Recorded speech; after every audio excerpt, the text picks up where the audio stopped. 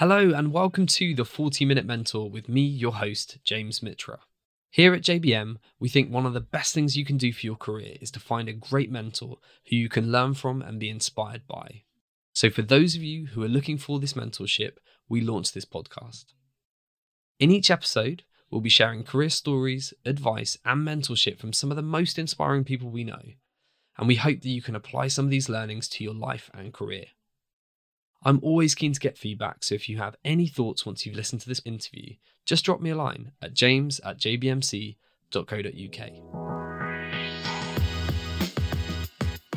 In today's episode, you'll get to hear from not one, but two brilliant guests as I chat with Henry Faber and Walter Kerr, who are the founders of Oppidum. Frustrated by shortcomings that they saw in the tuition sector, Henry and Walter set up Oppidum to tackle the pressurised, anxiety-driven education market in the UK. Their goal was to disrupt the tuition sector by focusing on mentoring children, not simply teaching them fact. Their services help children develop critical life skills like empathy and emotional intelligence, and not just how to pass their 11+. Since founding the business in 2016, they've grown rapidly and in 2017 expanded from tutoring into summer camps with their unique Oppidum camps, taking the US-style summer camp experience and bringing them to the UK for children aged 7 to 14. We discuss so many fascinating topics during this interview and go deep into the state of the education sector today, talking about everything from the impact that mentoring can have on children, why it's important for children to learn these life skills at a young age, what we can do to help level the playing field when it comes to social class and educational achievement. We also dig into the business side of Oppidum, and Henry and Walter share their insights into what it's like to launch a startup in a completely new niche and the challenges that they've come along the way. I love chatting to Henry and Walter, who are truly passionate about their business, and it's great to see them making a real difference. I took so much away from this interview, and it really got me thinking about how I'll approach some of these critical decisions for my own 3-year-old daughter Sienna as she grows up.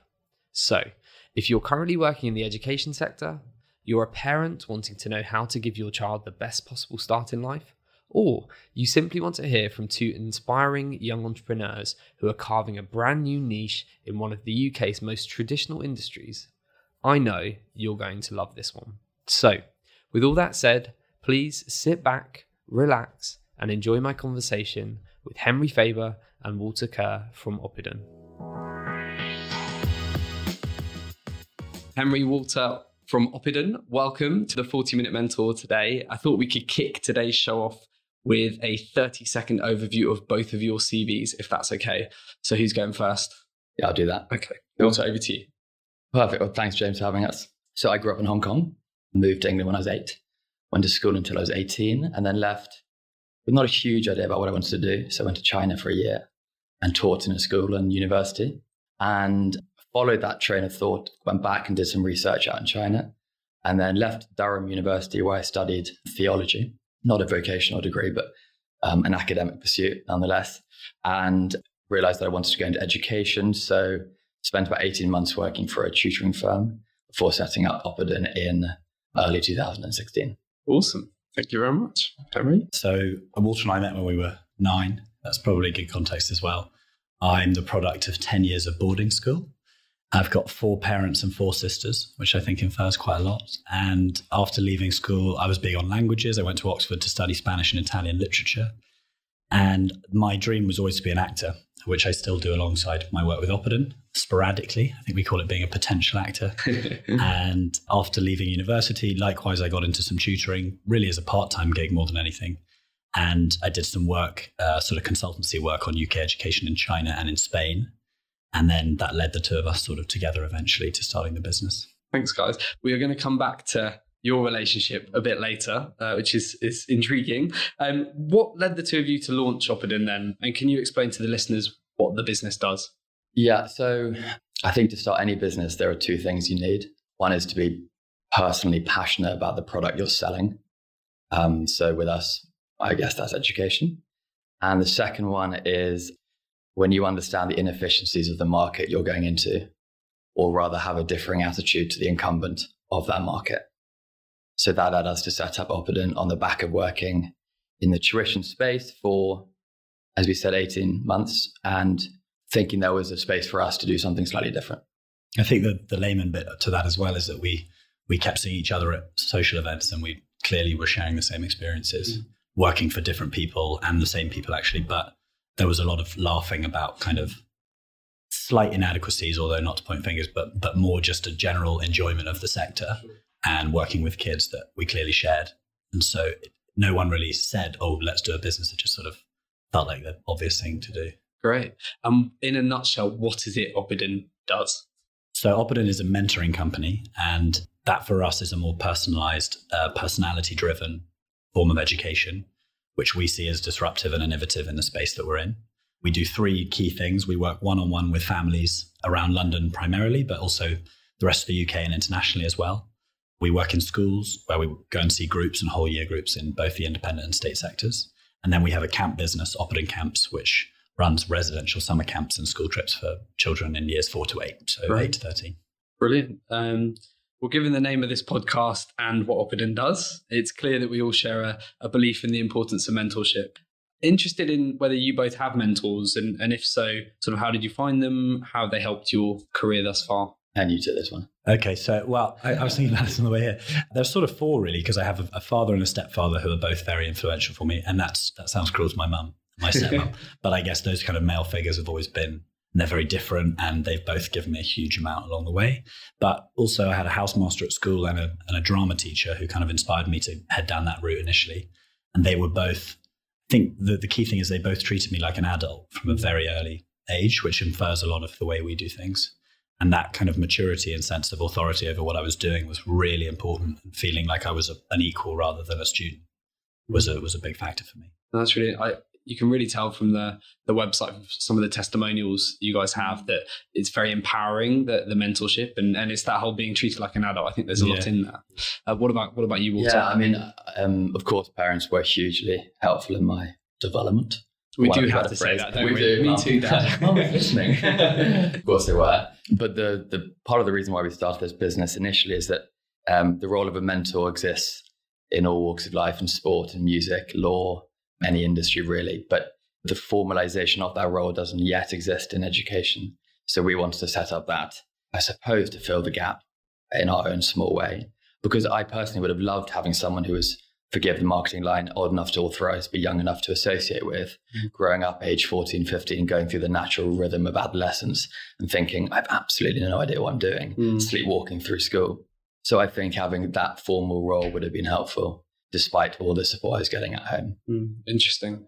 I think we found, even from just launching this podcast, so many people have reached out going, mentorship is so important. And a lot of people struggle, whether it's the confidence to go out and find one, but we found a lot of people going, I really want one, but I don't quite know how to get one. And I'm pleased to say that people have been listening to this and hopefully getting some mentorship from the episodes thus far.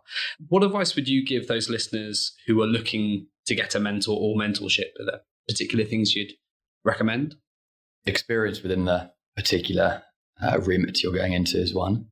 But it can be anyone. You know, when you leave the pub and you feel like full of like beans because you've had an epic chat with a friend who's perhaps a year or two ahead of you, but who really is just a mate, and you feel like, you know, you want to go and conquer the world. Just that association is awesome. So it doesn't have to be, you know, finding a specific mentor, and it's a personality approach. So one thing may work for someone else. I think mentorship for us as a partnership has been having people who are far more experienced than us, who've given us their time. And that can be short term for an hour, or it could be regular. We have a few people who we speak to quite often. And those mentors take totally different forms. They have totally different experiences. Often we listen to their advice and then don't act upon it. But just being open-minded to other people's experiences, I think, and not being locked into your own targets and goals. Yeah. How do you go about finding them? They've mainly been sort of personal contacts, I guess, or people we've emailed or randomly got in touch with. Really a huge variety. So it's hard to kind of pinpoint. But I think sometimes you just stumble across someone who's really influential and helpful. But if you're not being proactive, you're not going to find. I think that's it, someone. isn't it? Yeah, definitely. So with Opidin, your focus is mentoring for children, teaching them skills like emotional intelligence and resilience, independence. For those listening who have children, and I am one of those people that want to start to teach them some of these skills, what are the steps that you think they can take? To teach things like resilience? Yeah, I mean, my daughter's 3.5. I would look from your personal experience of this is clearly working for you guys. There's a guy I'm reading a little bit called Oliver James, who's a sort of child psychologist, and he talks all about imitation in those early years. And he talks about ages 0 to 5. So I guess it's perfect. Specifically your daughter, notes. James, exactly. Kids foster those type of skills through imitation. So that's the one way to do it, is if you want your child to be resilient, I suppose you show resilience in that sort of simple way. I think other ways, we find a lot in 15-year-old, 16-year-old, 17-year-old girls, specifically this fear of failure and this idea of like self-perfectionism. So letting children fail is a huge thing in terms of building resilience. I mean, I know there's hundreds of works done on growth mindset and so on, but I think it's never more true now when kids are often peer-to-peer reviews and kids are often see themselves in light of others. So letting them fail is a huge step towards fostering that kind of independence. The only thing I'd add is trying to foster some kind of curiosity through experience. I think the best parents we see with their kids are the ones who let their children lead the way by experiencing things and new opportunities and being open-minded. Because rather than trying to sort of cram them full of the perfect CV or the perfect profile, they kind of let them find it for themselves and learn through experience. Well, last point on that one.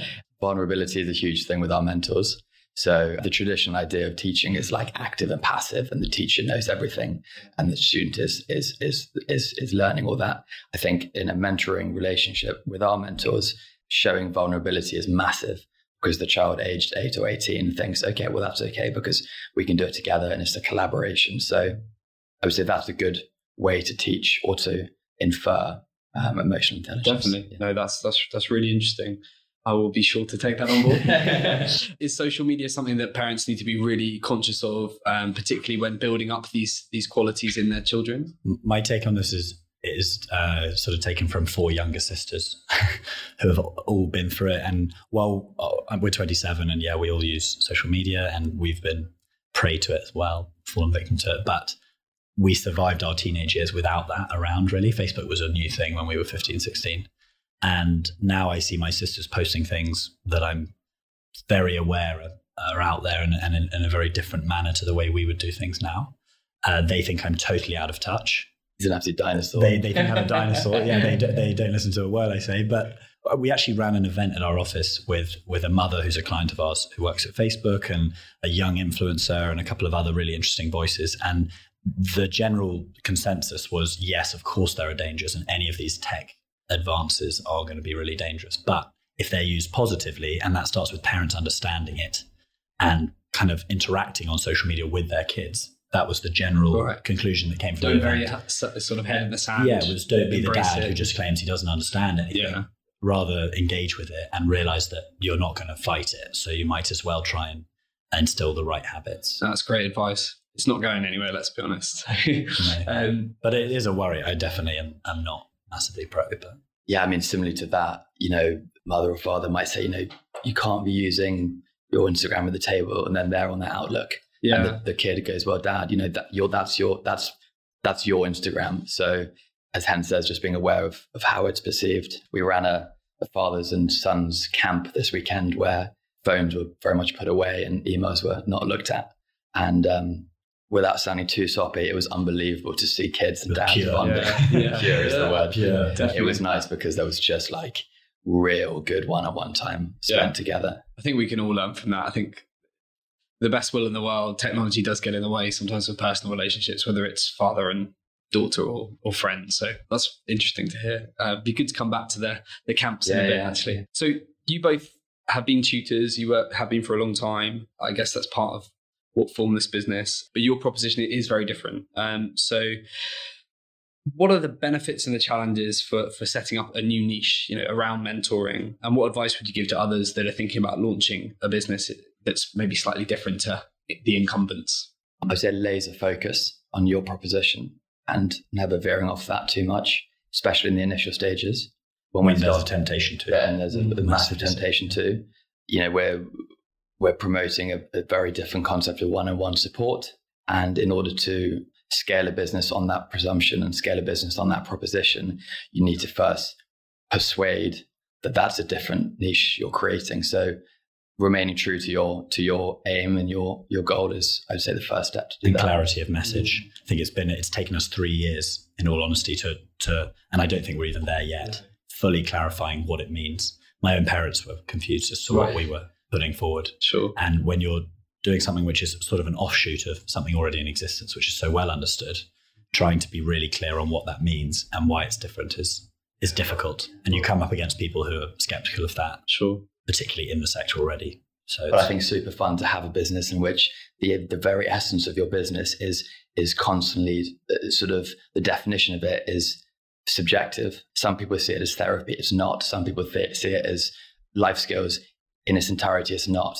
But it's fun constantly, every day, working on that proposition together. Yeah, definitely. Well, I think with JBM, when I set the business up, it was out of frustration at the transactional nature of recruitment and the way that I was viewed as a recruiter. And for us, we've been evolving the business all the time, but it definitely stems from a place of wanting to be more consultative and relationship driven and not like everyone else and do things a little bit differently. So that totally resonates with me. Clearly you both get on very well, you bounce ideas off each other. I'm somewhat jealous, having been a sort of solo founder, of having someone by my side. I've had some great business partners and colleagues over the years, but I'm interested in exploring a bit more about how you met and I guess how you decided to work together. And you've alluded to it briefly, but do you mind telling me the story of the launching of the business, how it came about, how you decided to work together, and sort of, I guess, if there were any challenges along the way? It'd be great to hear that. I think the context to it's interesting, which is people assume we're best friends or that we've been best friends. We're not. Oh, I sort of are now. I don't know. By default, we don't have a choice. Thanks. But yeah, we were at rival schools when we were 9.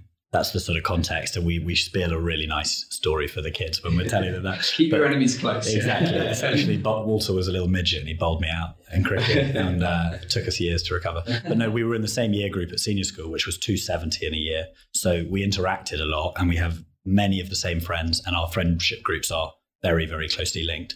But if you told me age 16, 17, 18 that we were going to work together, it would have been a huge surprise. And so it was the mutual kind of tuition experience that pushed us together.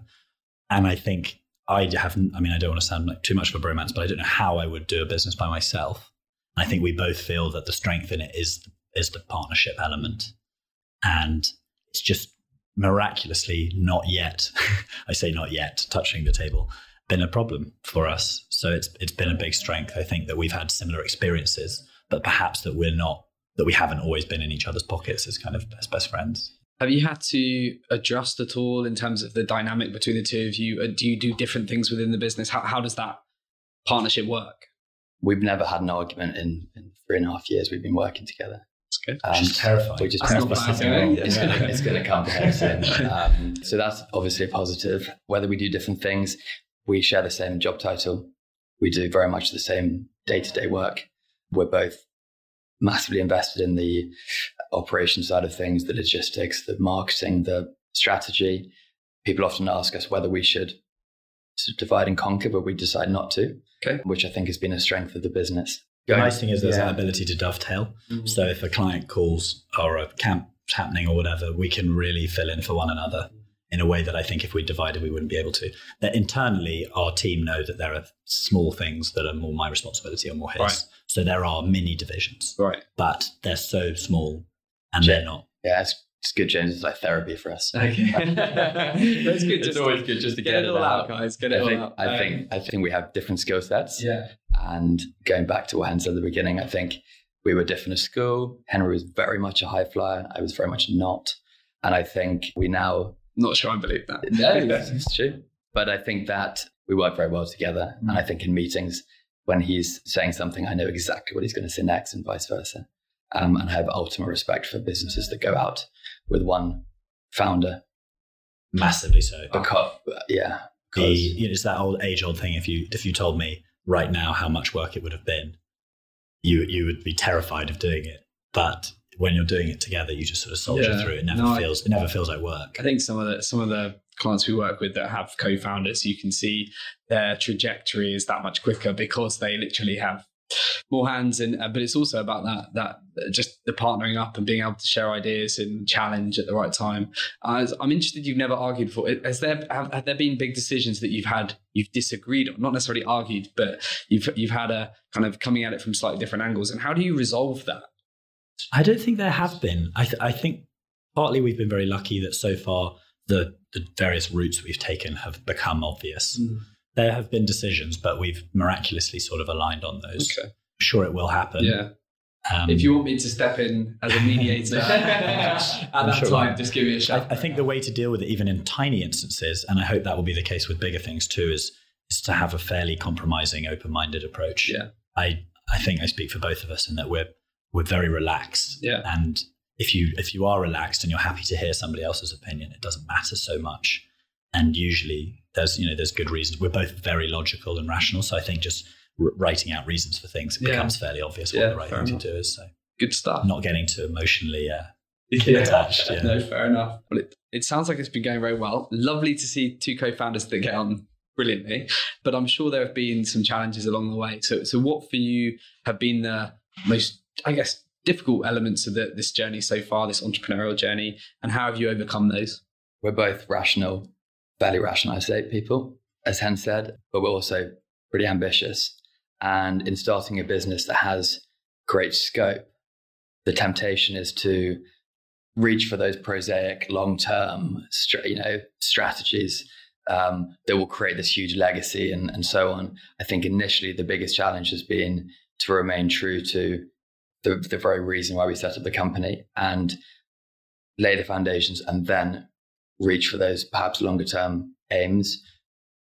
We're in the process of setting up a foundation that will help children from less fortunate backgrounds and help widen the accessibility to mentoring. And that's absolutely in the forefront of what we're trying to do next. But the biggest challenge has been just going back to what I said, remain laser focused on our challenge. I'd say logistically, I think hiring has been tricky. We're a team of 7 now, including us at 5.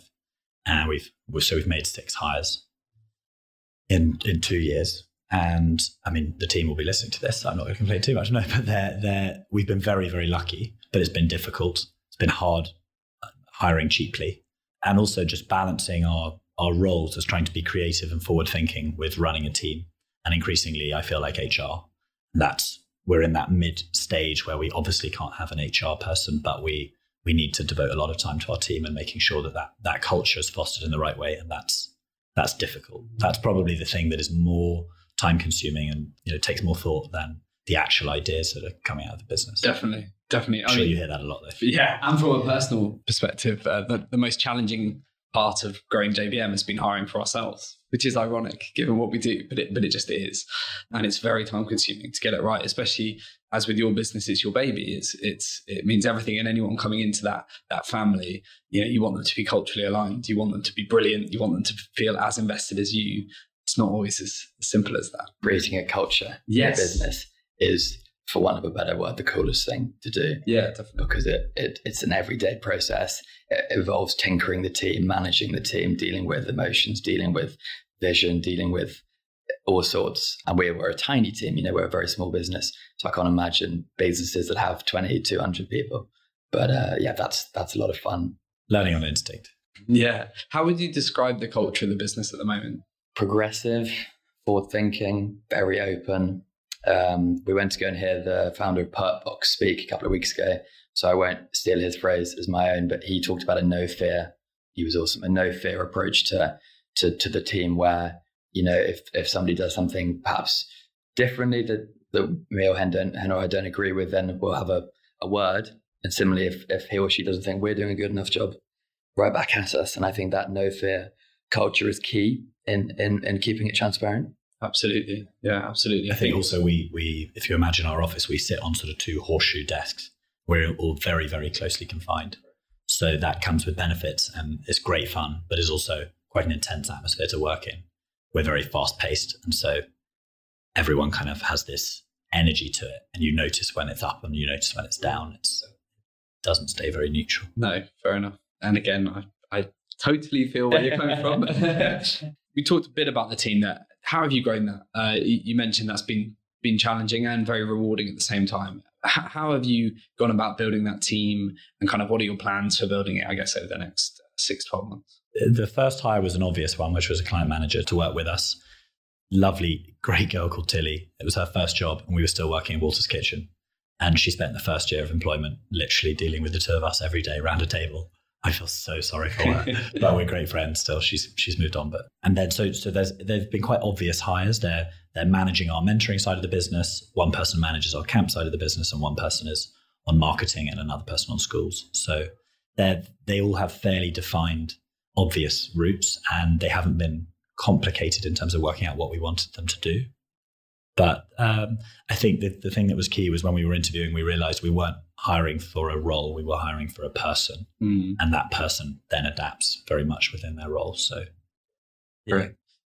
One thing we haven't really touched upon is the mentors themselves that I know are freelance. So how does that process work of finding those mentors? How do you screen them? How can you guarantee to your clients that they are going to be amazing for their children? Which, as I'm speaking as a father, that is something that you don't just hand your kid over to anyone. You want to make sure they're, being looked after and being with the right sorts of people for them. I think that's a question we get asked most from heads, families, everyone. Initially, we started off taking on mates of Henry's from Oxford, who were all brilliant.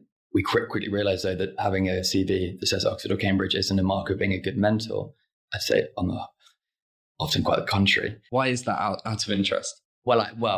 God, no, I just think that just a broader church of mentors is important. I think the generic line is that parents are on the whole impressed by a CV from a university, whereas we have found that to be totally irrelevant. It's totally a personality got it with the child. So although it's enticing, I suppose, for families to see great CVs on a website, that for us has become much less important than it was when we first started. Because I guess a PhD from Oxbridge might not necessarily be the person to bring out emotional intelligence in a 14-year-old. I think the expectation in the tuition industry is twofold, or the expectation of a tutor is twofold. One is they have a degree or in the process of getting a degree, and the other one is that they are available.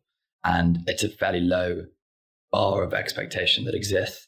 So our aim was to set a higher bar of what a mentor should be. And we now take on almost exclusively those who have a full-time job, but who can mentor alongside that. Okay. We used to, interview very charismatic people who say, yeah, I'm dead keen to work with you, and then get a job at PwC the next week.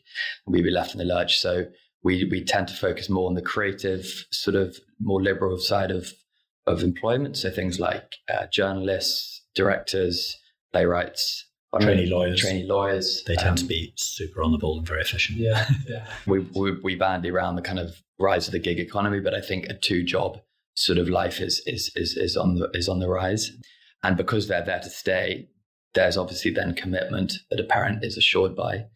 We often talk about the philosophy hiring the person rather than us hiring the person, and it makes it much easier for Henry and I and Alice and Marina who do the screening initially to say that's someone who would fit into Oppidan's mentoring philosophy. And people always ask me how we recruit them. We don't market or recruit at all. They just come through word of mouth. Brilliant. From the good mentors bring more good mentors. And we now turn down about 7 in 10 who apply. And sometimes they're shocked and horrified that they've been turned down, but it's increasingly obvious as to why they get through. And we just made it. It's a good trick for anyone, I think, hiring self-employed people. Make it harder and harder for them to apply. Make them jump through more and more hoops. Test their commitment.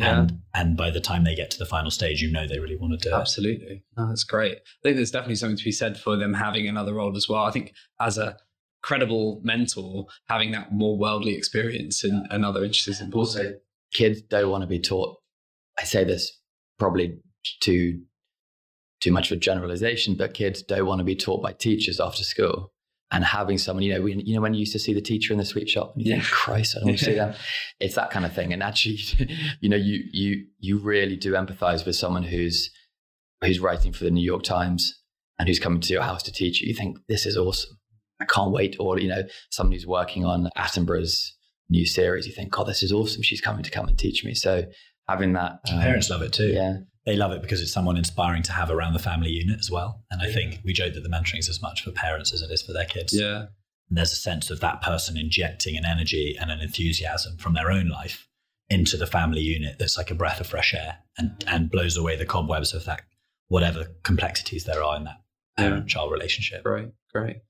Thank you. Wanted to come on to a couple of other topics actually. So services like yours historically have been targeted at more higher income families and probably those in the private school, sort of private sector. What can companies and individuals be doing to help their children, perhaps from less well-off families who can't afford services like this? And what are you guys doing to support children in that position? I think the accessibility thing is on our minds all the time, and trying to find a way of having two different offerings, which some tuition companies have done successfully. It's been really difficult for us at such a small early stage because we just don't have the human resources to provide to it. But we're very keen that there's a foundation that starts to do that. Increasingly, we're working in state schools, which is great. So although we can't do it all one-on-one for a family privately, we can access those kids through a state school who are happy to work with us. Interestingly, despite there being lots of will, there's so much bureaucracy to get through. And no matter what you're offering, even if it's free, there's red tape in schools and in the school system that's been very frustrating for us at our stage.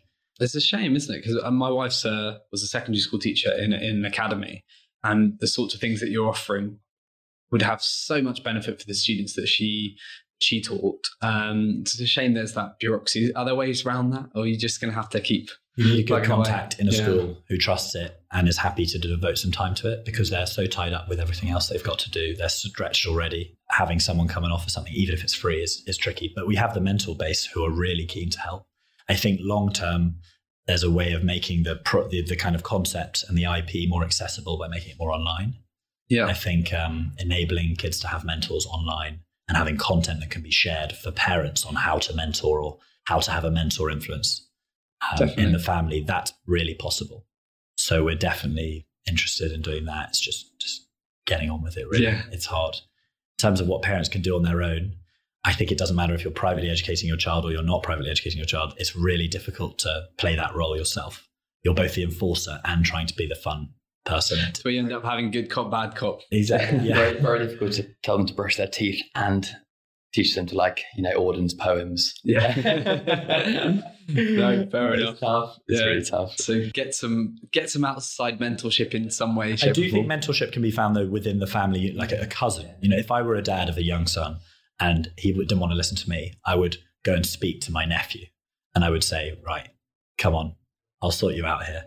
We can help, but try and take on more of a mentorship role with my son. I think that. I'd like to caveat what I just said, because I know the majority of parents, I'm sure, can, of course, tell that kid to brush their teeth and inspire them with the education side of things. And we've seen it work wonderfully well. There is just a space. Yes. Just want to caveat that. Yeah, that's fair enough. I understood where you're coming from. Thanks, James. I think, like with anything, it's good to hear another voice. I think kids benefit from that. I think adults do as well. Sometimes it's good to just look a little bit outside of that everyday scenario. So I totally see where there's that kind of conflict. For example, my dad spent years teaching me to play golf, and I didn't listen to a single thing he said.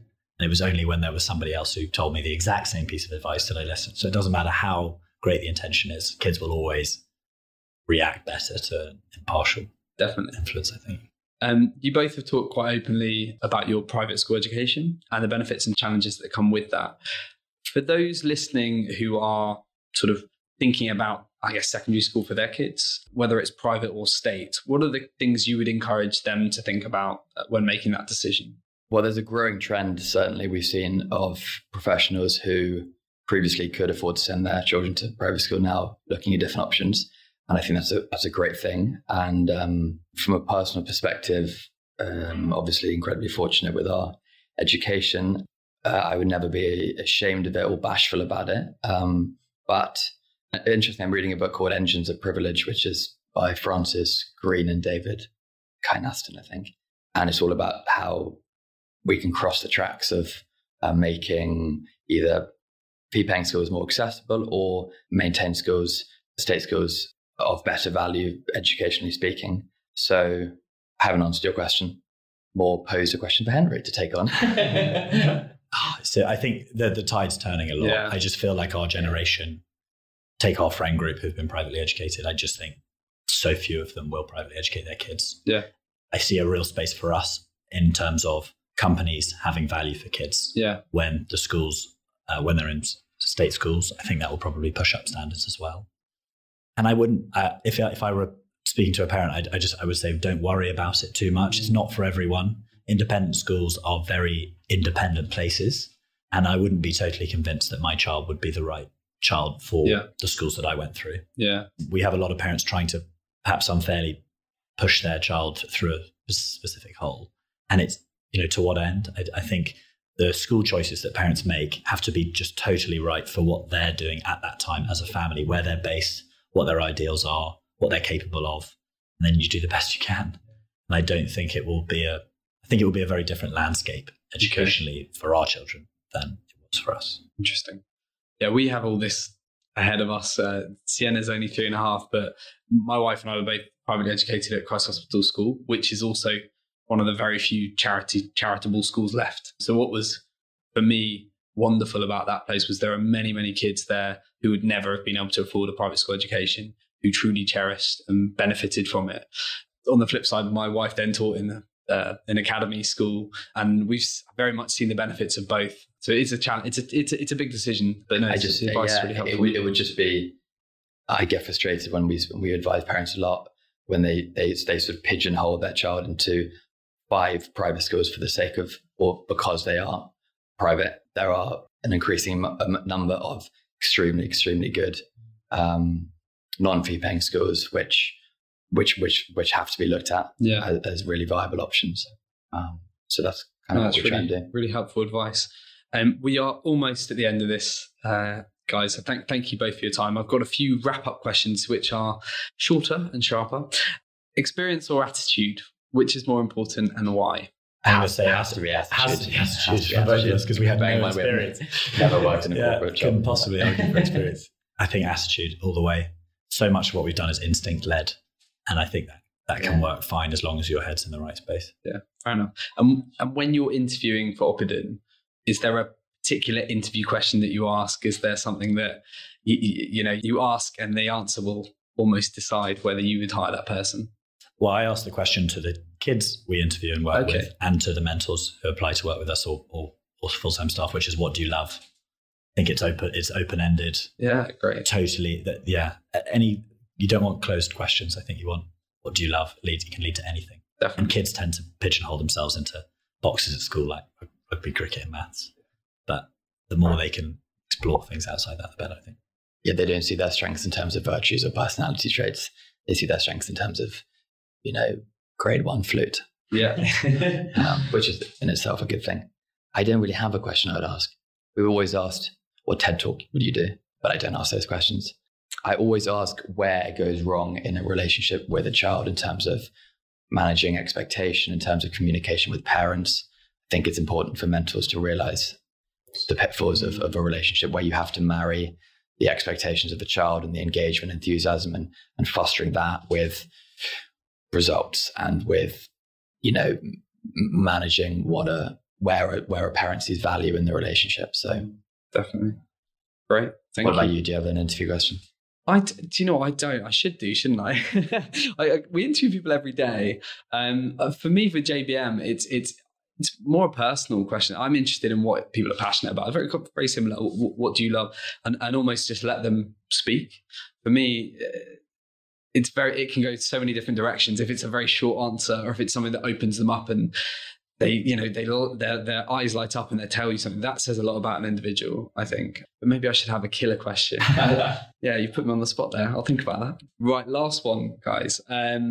If we're to meet up in 12 months, which I'm sure we will, what do you hope to have achieved with Oppidum? And personally for yourselves, what else do you want to have achieved? We often talk about legacy with Oppidum, and that legacy would manifest itself in wider accessibility of mentoring. So I like to sit here in 12 months' time and say we work positively in 100 schools, 1,000 schools across London to start with. I like to see the concept of mentoring increase. And yeah, the more schools we can work in, I'd say the better. Better understanding, I think. Every month, I feel like people more clearly understand what we're doing or what we're trying to do. Parents mainly. And I think, just a better level of understanding. Also, I'm working quite a lot on our international reach. Definitely like us to be in more places. Right. And that's beginning to happen with a few partnerships. So I think that will be exciting. Exciting. Brilliant. And personally, anything on the bucket list? What, in my personal life? Yeah, personally. Lots of things. Just bought a car, so that's exciting. No, I think, there's a dog on the horizon. No, I think we're fortunate that we love our job. And I metaphorically skip to work, so still enjoying it in a year's time would be pretty good. That continues. Say my golf handicap. Okay. Yeah. Okay. So now you put that out there. So in 12 months' time, I'll be checking back in. Henry on scratch. Henry, Walter, thank you so much for being our 40-minute mentors. It's been an absolute pleasure. And everyone here at JBM wishes you all the best for the year ahead. Thank you. Thanks. I really hope you enjoyed this episode of the 40-Minute Mentor, brought to you by JBM. So if you'd like to tell us what you thought of the podcast, or find out how we can help you with your next career move, please do get in touch at info@jbmc.co.uk. We'd love to hear from you.